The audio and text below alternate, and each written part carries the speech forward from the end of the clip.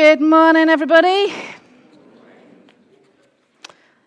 This is one of those where you might want to run, but if you run... So, in truth, this has been one of those weeks where you definitely think you got the short straw, and all my colleagues, apart from Matt, aren't even here to support me. You know what, I'm looking out this morning, and it wasn't too bad at the first service, and I'm feeling vaguely nervous, because I know this is not just a topic that we talk about in an abstract and conceptual manner, and then we all reflect on that in an abstract and conceptual manner when we get home. It isn't that, and I just need you to know that I know that. And I hope that as we talk this morning, the bits that need to be tough will be tough, but it will all be full of grace. So thanks, Matt, for leading us in that this morning. So, Exodus chapter 20 and verse 14. It's a really long and convoluted verse, really difficult to understand. It says this: you shall not commit adultery. Amen? Shall we all go home? Let's move on to Leviticus. You get to read from a whole bunch of books out of the Bible today that we don't normally read from. Leviticus chapter 20 and verse 10. So this says this: if a man commits adultery with another man's wife, with the wife of his neighbor, both the adulterer and the adulteress must be put to death. So that's just in case you weren't clear the first time. I think there's a couple of things I want to say there, just briefly. The punishment for adultery under Old Testament law is the same as for murder. I think that bears saying. The second thing, which is easy to overlook, is that it talks about the adulterer and the adulteress, which actually is unusual, because in the ancient Near Eastern law, normally the man got away with it. He wasn't punished, only the woman was punished. You'll notice that when Jesus... I'm off-piste already. When Jesus dealt with the woman caught in adultery in John chapter 8, he didn't and they didn't say, let's go find the man. They wanted to stone her. But actually, the law says both of them are culpable. Both of them are. And actually, that's important. Deuteronomy 5 verse 18 says the same as Exodus 20 verse 14. In Proverbs chapter 5 and 6, there are many warnings against adultery and the seductress and all that means for everyone that is involved. Proverbs 6 verse 32 says this: whoever commits adultery lacks understanding, and he who does so destroys his own soul. There's something very deep about this. It is not just a recreational activity that we're talking about. Something deep occurs in the heart of people at that point. The prophets talk about, give lots of literal warnings against committing adultery, but they also use it as a strong image throughout that part of Scripture of the unfaithfulness of the people of Israel to God. They use the image of adultery to talk about the betrayal, the running after other gods, the finding their fulfillment in other gods instead of keeping faithful to the Lord God. And of course, the story of Hosea is a real, powerful, moving story of how God asked one of his prophets to experience what it is like to be the husband of a wife who commits adultery, as an image of what it feels like to be God working alongside his people. And then there's Jesus. Chapter 5 of Matthew, please look that up if you have access. Verse 27, he says this: you have heard that it was said, do not commit adultery. But I tell you that anyone who looks at a woman lustfully has already committed adultery with her in his heart. If your right eye causes you to sin, gouge it out and throw it away. It is better for you to lose one part of your body than for your whole body to be thrown into hell. And if your right hand causes you to sin, cut it off and throw it away. It is better for you to lose one part of your body than for your whole body to go to hell. Subtle, isn't it? You know what Jesus always does, which is just so beautiful actually, is he says, those of you standing on your pedestal saying, it's not me. He says, look at your heart. He says, look at your heart, because he says, only God is holy. And no one here in this room stands before him without the grace and mercy of Jesus. And for everything this morning, I want us to hear that. Because this is not about looking around the room going, well, who is it then? Jesus says always look at yourself, look at your own heart. And then when you find that you are perfect, start worrying about other people. At the time of Jesus, there were two rabbis, and they had a number of arguments, because that's what rabbis did. Rabbi Hillel and Rabbi Shammai. And one of their favorite arguments was, is there any reason for someone to be divorced? And one of them said, well, anything reasonable is a reason for divorce. So if your wife burns the cakes, you have reason to divorce her. If she stacks the dishwasher wrong, you have reason to divorce her. There's a few smiles around at this point. Any reason that you can justify as a reason is a reason for divorce. But the other guy, Shammai, said the only reason for divorce, and this is a whole other sermon, by the way, we're not even going there, is adultery. Which only this morning says to me this: adultery is very, very significant and important and destructive. There is no debate over that according to Scripture. Well, at least there was no debate about it until 1631. Because in 1631, the so-called Wicked Bible was published. And the Wicked Bible omitted one slightly important word and then became really, really popular. But there wasn't a second print run.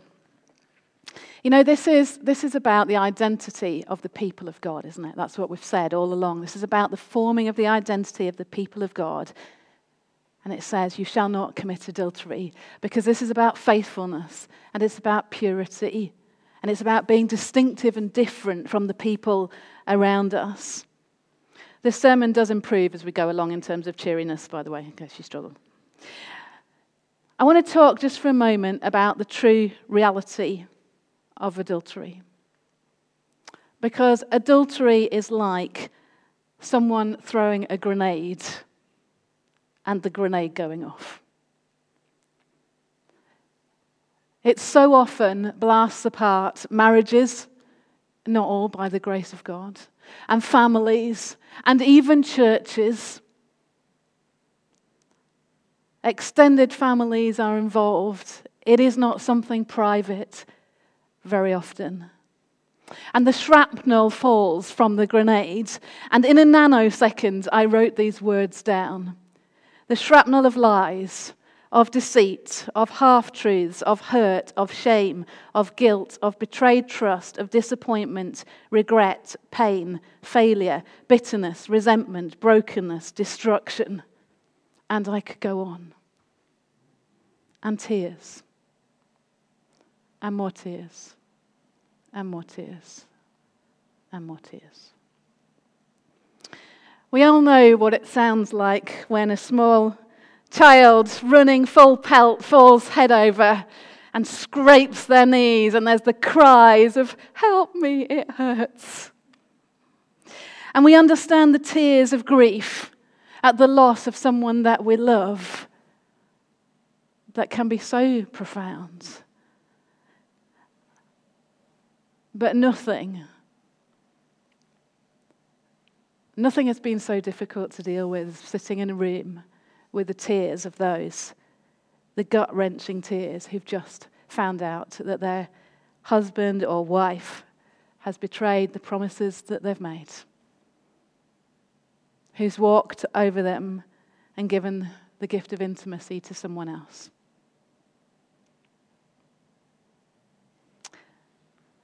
And if you've been there, you will know. But that's not how the Hollywood films portray it, is it? It's not how our TV screens so often tell us that it is. Of course, affairs are normal, aren't they? Isn't that just what you do after a while? Common, even expected. Providing you're not hurting anyone, since whenever was that true? Life moves on, doesn't it? Don't you just need to get over it, draw a line, walk across it, forget, find someone else? In Hollywood, there is more glamour and less mess, more fulfillment, less destruction. That struck me just the other day when we were watching Death in Paradise. By the way, you should definitely watch Death in Paradise. And it's so basically it's like this, and a murder happens on a Caribbean island. Then there's lots of lovely Caribbean music, so it's all fine. It doesn't really matter that much.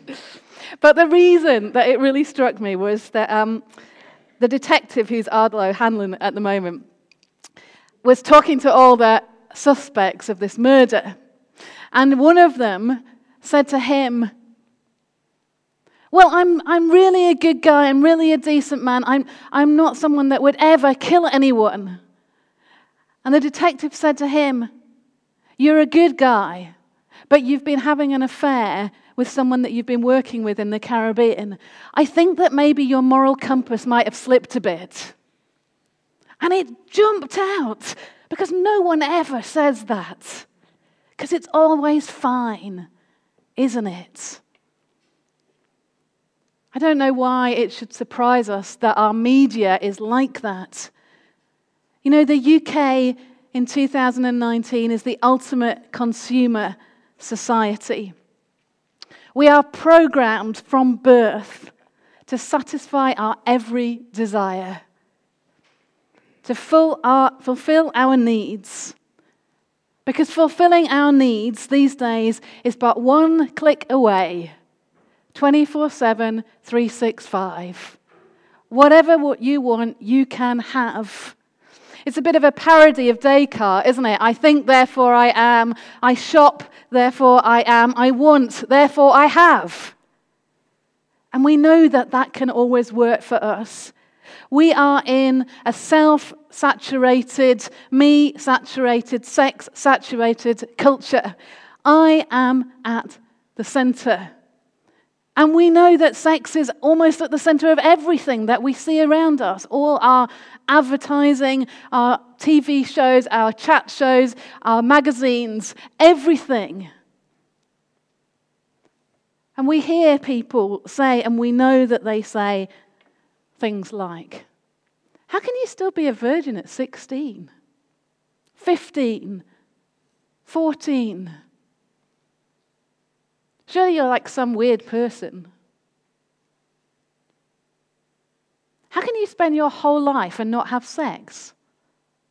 How can you do that? It's like weird. It must be like a less than full human being. It's just subtly at the center of everything. Did you know that pornography is 30% of the traffic on the internet? It's probably more than that, actually. 30%. It is, I think, second in terms of income generation across the globe. It might even be first. It's after weapons. That's our world, isn't it? Recent survey, 40% of Americans who are married admit to having a literal or emotional affair. 40%.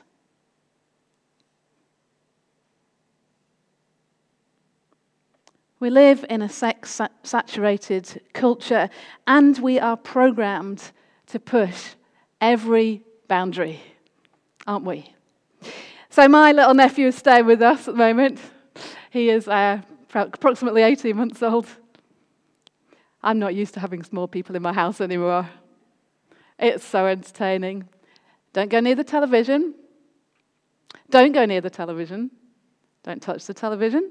Don't go behind the television. Don't go behind the television. It's sort of cute at 18 months. But it's not cute later on, is it, when we keep pushing those boundaries? We have to learn to say no. No to the things that would be unhelpful to us. No to the things that are outside of God's best for us. No to the things that push us to disobey God's word. We have to learn to deny ourselves. But our culture says, I want it, I must have it. We never deny ourselves, do we? Of anything that we want. Not often enough, anyway. We need to obey God rather than our own desires. Adultery, I think, at least in part, is fueled by our permissive approach to sex before marriage. I know things change, and I get that. I know people make mistakes, and there's always forgiveness, and we'll talk about that more later on. But, because what we're saying is it's fine. You don't need to ever deny yourself. You don't need any boundaries. You can just do whatever you want. And then we imagine that somehow, miraculously, on the back of a half-hour marriage service, we'll suddenly change. That suddenly it will be easier to stick within the boundaries. That suddenly it will be easier to deny ourselves. That we won't still have the same desires. But if we have some boundaries before, then there's a higher chance of us being able to have boundaries after. Does that not make sense somehow? Well, it's not just that God is being mean. It's that he actually knows how we're wired, how we're programmed, what's good for us, how we work, what will enable us to stay faithful within marriage. And one of the things that enables us to stay faithful in marriage is if we can remain pure before it. Chastity, that very old-fashioned word that allows us to be the people that God wants us to be. When police officers want to learn how to detect counterfeit or forged notes, they don't spend hours and hours and hours looking at every variation of a forged note. What they do is they spend hours and hours and hours studying the real thing. Because when you study the real thing, then you can spot any kind of counterfeit, because it's anything that is not the real thing. But with marriage, do we even know what we're looking for? Do we know what we're looking for in order that we might find out what the opposite of that is, what the counterfeit looks like? Because we spend hours looking at what is fed to us through films, through TV, through magazines, through Jeremy Kyle, through even people's Facebook accounts. Please put your hand up if ever you have put on your Facebook a picture of you having an argument. Or a video. That would be properly entertaining, wouldn't it? No? No one done that? Anyone taken a photo of their husband or wife in a strop and put that on the internet? But don't do that. I will have a lot of pastoral counselling to do. What we do, what we all do is anything might have happened to this point. Let's take a selfie, arm round, smile. Oh, don't they have the perfect marriage? Because we all have the perfect marriage, don't we? That's how it works. We have all this coming in. And we spend virtually no time looking at what God says, what the real thing is. So we end up with many and common misconceptions about what marriage is. And those are often the door that opens to the dissatisfaction which either just makes life tough or which can make it easier to be seduced into an affair if the opportunity arises.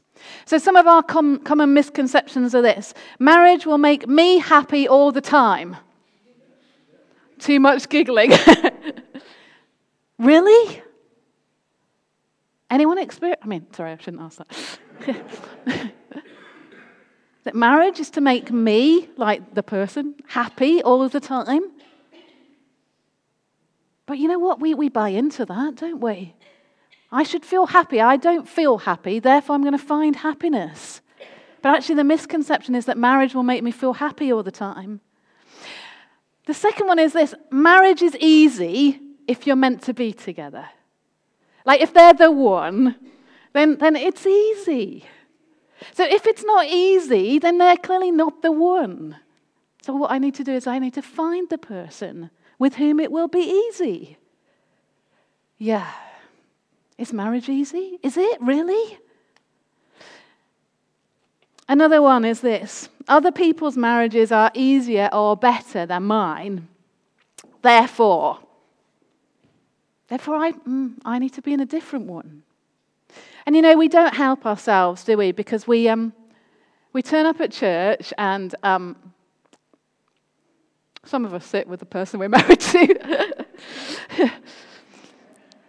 But generally you're all really well behaved, and I don't hear a lot of arguing and bickering going on during the service, and you mostly smile. And you look like, you just have the perfect marriage. And so when I'm sitting there thinking my week's gone rubbish and we've just had an argument and we don't ever seem to be able to resolve this one thing that we keep coming back to, and I look around and I go, well, they're fine and they look perfect and they're obviously having the best marriage ever. So what's the problem with me? But actually, I know, because many of you talk to me, which is really a privilege, that mostly everyone has the moments. And mostly everyone is struggling from time to time, and sometimes those struggles are pretty tough, actually. And mostly the person you're married to is not the perfect saint that other people see, because they have issues just like you do. And we need to remind ourselves that we're all doing the best we can by the grace of God. And a bit of honesty helps with that. Another of those misconceptions is this. When I said in my wedding, for better or worse, richer or poorer, in sickness and in health, what I really meant was for better or better, richer or richer, and health and healthier. That's what I really meant. And no one really told me what the other bit was. And I said that bit quietly because I didn't really mean it. But actually, that's the promise, isn't it? The promise is when it's great and when it's rubbish. When we can pay to have a great holiday and feel all tanned and beautiful, and when we can't. When we can do everything that we want to in the way that we want to because we're both well, and when we can't.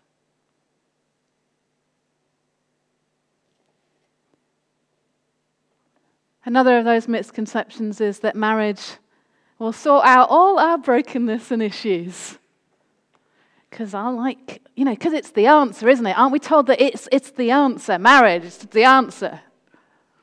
So I bring all my brokenness and my baggage and my issues, and the other person's going to take them all away. Oh, no, because that's not true, is it? Because the other person brings all their brokenness and baggage and issues, and here we have this big pile of it in the middle. And now what? And sure, we can help each other, and we can work together, and we can either use it to throw at each other, or we can sit on this side of it and say, let's work at this together. Truthfully, we probably all do both of those things. In Romans chapter 12, it says, be transformed by the renewing of your mind. And one of the important things about this is that unless we know what marriage is supposed to be, we won't be able to let God transform our minds, and our minds work along with our desires to influence our behavior. So if our minds are right, that helps to check our desires, and that will help to influence the way that we live, and makes a fighting chance that we might live in a way that's honoring to God. It says in Genesis chapter 2 and verse 24, the person will leave their father and mother and cleave, I love that word, cleave to their wife. Man will leave his father and mother, cleave to his wife, and the two will become one. And that word is echad, like when you've got a cold, echad. One. It is like getting together two bits of paper, and we put super glue on both sides, and we stick them together. And you can no longer see that there's two bits of paper, really. There is one bit of paper. Now, if at some point, someone comes along and says, I'd like to separate those two bits of paper. What happens? What happens when I try and pull those pieces of paper apart from each other? They tear, but worse than that, actually, bits stick on one bit, bits stick on the other bit, the whole thing is stuck and decimated and a complete mess. And you do not have one, but you also do not have two. That's the kind of oneness that we're talking about here, where the lines blur, where two people are wrapped up so close that they know and are known. But even more than that, it's a spiritual reality. That's why marriage is known as a sacrament, that something happens beyond just the joining of two people together. Something powerful happens in the commitment, in the promises, and in the sexual union beyond that. The two become one, echad. The only relationship that is strong enough to hold that kind of untamed and fierce power, according to God's word, is marriage. God has a very high view of what sex is, not a very low or bad view of it. He has a high view of it. He says it's so important that this is the only safe place for it. Marriage is not a lifestyle choice. I think I fancy being married. I'll just find somebody. It isn't a lifestyle choice, so we can go, I don't like this lifestyle choice anymore, choose another one. Nor is it actually a cultural convention where people over time have just decided that getting married seems to be a good way forward. It is a deep creation idea, God's idea, to bring two people and join them together as one. It is more than feelings, more even than love. It is a physical and spiritual reality. It's more than love, but it is love. But that's also one of the biggest misconceptions, isn't it? One of the things that leads in the direction of adultery. Well, we just don't love each other anymore. Or we just don't feel in love anymore because feelings are king in our world. We just don't feel in love anymore. Well, it's not really working that well. But what is love? What does it mean? In John 13, Jesus showed them the full extent of his love. What did he do? What did Jesus do for his disciples in John 13 when he showed them the full extent of his love? He washed their feet. When was the last time you did that in your marriage? There you go, that's a challenge for this afternoon, isn't it? He washed their feet. You'll remember only that now, I know. Love is serving. Love is choosing of your own free will for the sake of another person. Love is not necessarily the feeling of love. We'll come on to that in a minute. But the action of love. Jesus' kind of love, that self-giving kind of love, which in the Old Testament Hebrew is this word ahava. That kind of love. There's also raya, which means kind of friendship, companionship, spending time together. And we're going to read these verses because they're in Song of Songs and we don't read that very often. And I've chosen wisely. Song of Songs, chapter 2 and verse 10. This is like in the early days of a relationship. Maybe before it's even kind of got going.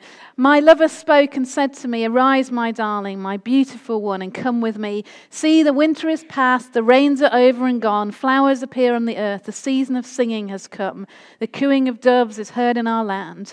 The fig tree forms its early fruit, the blossoming vines spread their fragrance. Arise, come, my darling, my beautiful one, come with me." That's the friendship, companionship, sharing time together, all of that kind of thing. We can experience that without marriage. Okay, that's a part of love that we experience and find fulfillment in marriage, really important, but also beyond it, We have friends, we have companions, we spend time with people, we find love and fulfillment in that regard. There's also this one, great word, dod. Dod. It's kind of the equivalent of the eros in Greek, but it's quite cool, isn't it? Dod. And it means that affection.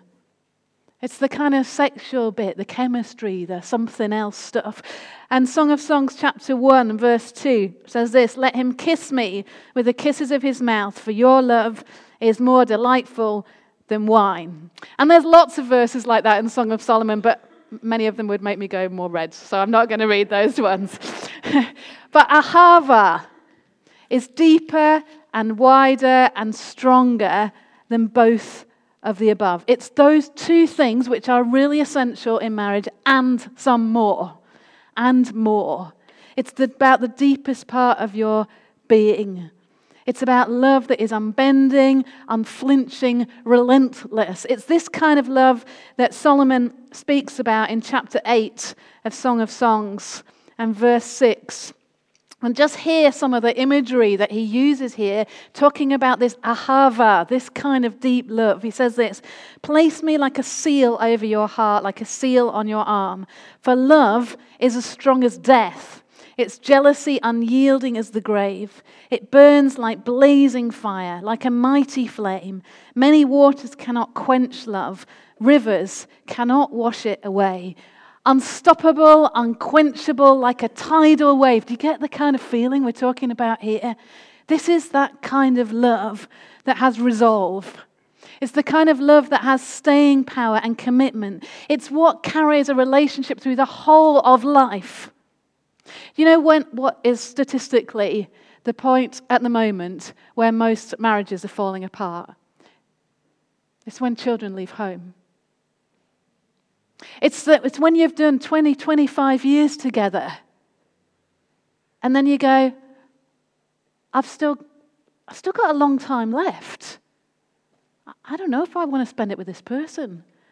It's just so sad, isn't it? To invest that many years and everything that means.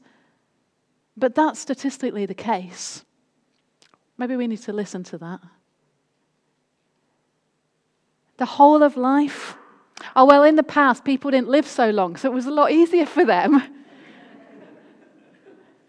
Well, in Genesis, people used to live to like 900 and something, so frankly, count yourself lucky. It's not that long at all. It's that kind of love that takes you through the first bit, the small babies bit, the tantrum toddlers bit, the everybody working at full pelt, trying to get through in your career bit, teenagers that never go to bed bit, the conversations at 2 a.m. bit, the we're not sure who we are anymore, the kids have gone bit, the we don't function quite how we used to bit. It's that kind of love that will get you through the whole of life and not just the easy bits. Friendship is not enough. Attraction is not enough. You need all of the things, and underlying it all, the ahava. But we need to be aware of the threats that come in. I think I've already spoken about this really, but the comparisonitis, it's really, really a powerful thing. The looking around thinking everybody else is fine, everyone else is brilliant, everyone else's husband or wife is amazing. You know, we all have the moments when he hasn't put the toilet seat down again, where we haven't loaded the dishwasher right again, where we have different views on how we discipline and raise our kids, where we have different ideas about how it would be nice to spend our holidays, where we argue and bicker about stuff that's totally irrelevant and stupid, and we miss out on discussing the main things that are really, really important, where we feel tired and exhausted and can't be bothered. And you know, I would ask you to put your hands up, but it would just be embarrassing. But we all have that. We all have it. No one has the perfect, never any issues, never any arguments, never any grievances type marriage. Some people are just better at dealing with stuff than other people are. Maybe some people have it a bit easier than other people do, because personalities, maybe that's just how it is, or circumstances. But please never look around you and go, it's just me, it's just us, because I talk to you and I know that it isn't. We have this in our context that new is always better. So, when I don't like my hairdryer, I get a new one. When I don't like my food processor, I buy a new one. When I don't like my jacket anymore, I get a new one. When I don't like my car, I get a new one. When I'm a bit fed up with my husband or wife, I just get a new one. And I know it's not quite that simple, but those things get in our psyche. That when it's not working and we don't like it anymore, well, it's fine, we'll just get a new one. Well, anyway, that's like what 50% of people do, and they seem fine, don't they? They seem fine. And sometimes they are fine. But it's not the way forward. We let ourselves hear these really damaging words, I deserve better than this.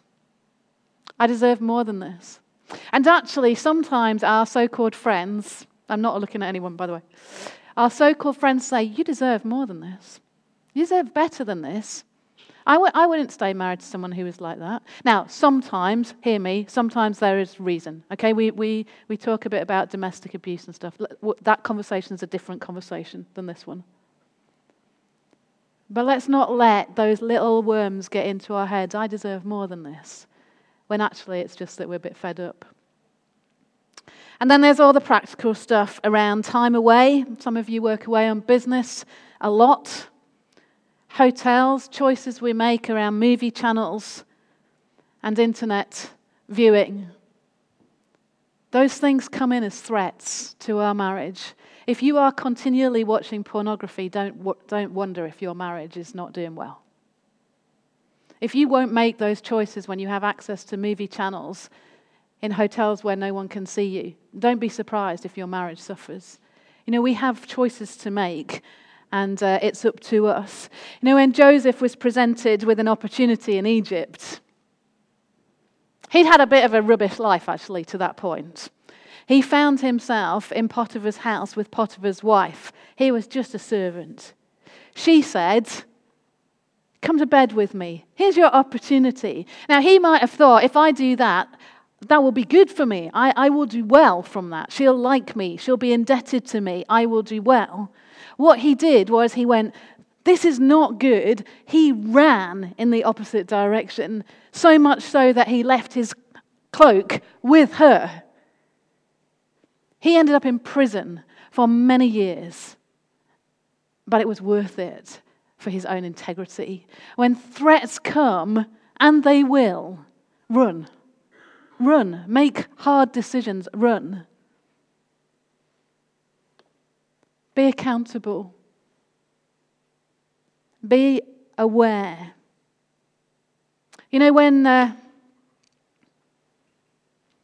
When you get a phone call or a phone message and the name on the screen does something to your heart, you need to think about that. Unless it's your husband or wife, and that's okay. Seriously. Such a small thing, isn't it? If a text you receive does something to your heart that nothing else does, pay attention. Pay attention. Make choices. Make choices. Because it starts there. It doesn't start in the bedroom. It starts there with a text message. Pay attention. And check your heart. Jesus said, didn't he? It's in your heart. And he is radical. Now, listen. He says if your eye sees something that it shouldn't see, and your heart feels something it shouldn't feel, gouge out your eye. Right. Don't do that.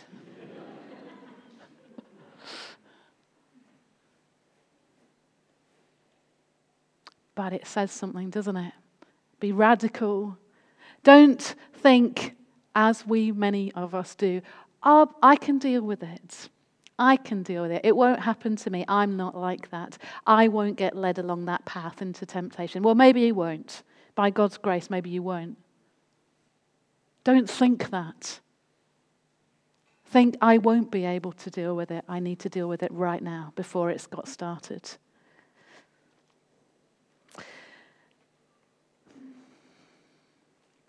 So I was reading a book this week, or some of a book, by a guy called Gerald O'Collins. And he talks about the 3 journeys of life. The first journey is childhood to adulthood. That's kind of okay, it kind of just happens. The third journey is old age to death. That's the cheery one. You can place old age wherever you wish to this morning. And the second journey, well, it's the one in the middle. And it kind of happens when it does. So for some people it might start at 25, but for other people it might start at 45. You know, it's the journey that starts when there's restlessness, when there's questioning, when there's even disillusionment, where there's maybe a crisis that happens. It might be through sickness or redundancy or failure or feeling like life hasn't quite worked out how you thought it was going to, where you feel a bit lost and disorientated, where your foundations get shaken. It's lonely, unsettling, full of tempting diversions. We might call it a midlife crisis. And here's your checklist. Are you spending more time in the bathroom checking for white hair? Are you thinking of doing a bungee jump? If you're a guy, or a girl in fact, are you thinking of getting a Harley Davidson? Are you brushing and flossing your teeth more diligently now? Are you spending more money on vitamins and supplements? Are you seriously thinking of getting a tattoo? You know, we call it a midlife crisis. It is actually a real thing because lots of people experience this on their second journey and the bit in the middle. And he talks about navigating the journey, and it's in that place that affairs so often happen. He says, be patient. Be patient. Don't think that it will sort all out immediately. Things don't always. Sometimes they need a hard work, hard looking at, hard talking through, some counselling, some help. Be patient. Be patient that actually your life isn't quite exactly how you want it. Just be patient with it. That's how it is. He says, be brave. Face up to things. Don't hide behind them or in them. Face them. If you've got crisis going on, face it. If there's problems, face them. If things aren't working well, face them. Be brave. Don't just trundle along hoping it will become better, because it might not. So be brave. Deal with things that are knocking you off course. And he says, be wise. He says in the second journey, don't take alluring detours or counterfeit destinations. Don't take alluring detours or counterfeit destinations. If you are married, you have signed up to this person. In the signing up to this person, you signed up not to anyone else. That's the deal. So anything that takes you away from that person is a detour. It's a counterfeit destination. It's not what God sees when he sees marriage. So, concluding-ish. Adultery is devastating, especially for the wounded person. It really is. But it often is for the perpetrator too, actually. Not always. Sometimes people don't care. They just want to hurt somebody else, and that's what happens. And that's what this church is about, isn't it? Walking with people who are broken, and we sob together and we walk together through some mess, and Jesus is with us, and that's how it is. But often it's really devastating for both people. And we have a God who is the God of the second chance, don't we?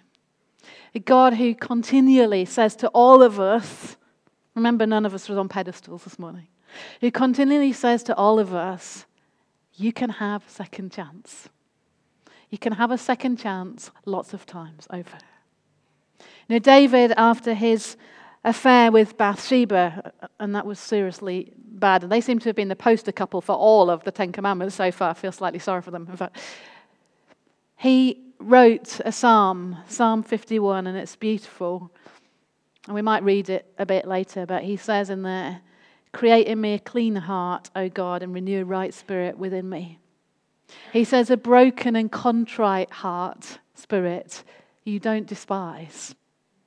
So when we come, whether we're broken because someone's broken us, or we come broken because we are broken at what has happened, what we have done, we come to the same cross, to the same place, to the same God. There is a huge difference between remorse and repentance. Remorse is kind of saying, "I'm sorry I got caught." Repentance is saying, "I cannot believe that I have done this in my life, and I want to turn around and go in a completely opposite direction. I never want to go in that direction ever again." When God sees repentance in our hearts, his arms are wide open to us. He says, "You'll get another chance. I can clean you up. I can forgive you. I can cleanse you." And so if you are here this morning, and this is the message that you need, because frankly you have spent the whole service wishing you were not in here and you'd only known what it was going to be about this morning, you would not have come. This message is for you, that if you come back to God, you come to God, he forgives, he cleanses, he makes you clean, he gives you another chance. And if you've already done that, you do not need to do it again. You do not need to carry the weight of guilt upon you for the rest of your life. If the people concerned, you have right relationship with them and right relationship with God, you do not need to carry that guilt for the rest of your life, because God has forgiven you and he sorts you out and he deals with it the same as he deals with every other sin that we have. Do you hear me? So don't carry that. If you don't need to, don't carry it. If you need to, then repent. Deal with it before God. Sort it out. Deal with it with anybody else you need to sort that out with. Be accountable. Sort your life out. Get in right relationships with people so this does not happen. If you're thinking about doing it, do not do it. Do not do it. Anything good that you think might be coming of it, it is not going to be good. Do not do it. I think that's clear. For some, an affair, the betrayal of your trust, is the end of the road. A road that has maybe got more and more damaged. You know, even Scripture says that adultery is a reasonable cause for divorce. Because it is so devastating. It's that piece of paper ripped in half. But you know, my joy has been over 25 years of ministry here to see that God can take two people who have been ripped, and in only the way that he can do, he has put them back together again. It's frankly miraculous, and I mean that. That God can take two people who desire to restore their echad, two people, because both people need to be in this. Two people who desire to restore their echad, their oneness, through a period of forgiveness, of healing, of grace, to restore trust, deeper love, and ongoing commitments. So if that's where you are this morning, there is no pressure from me. None at all. I just think it's amazing when people are that gracious. But I want to assure you that God is able to do things that humanly seem utterly impossible.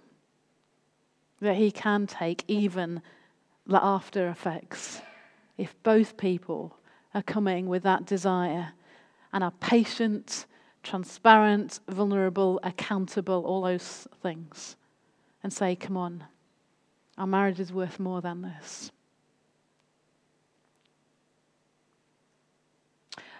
I'm going to suggest, Matt, it's over. I'm going to suggest that I read to you those verses from Psalm 51. Because, you know, none of us is righteous. None of us are entirely pure.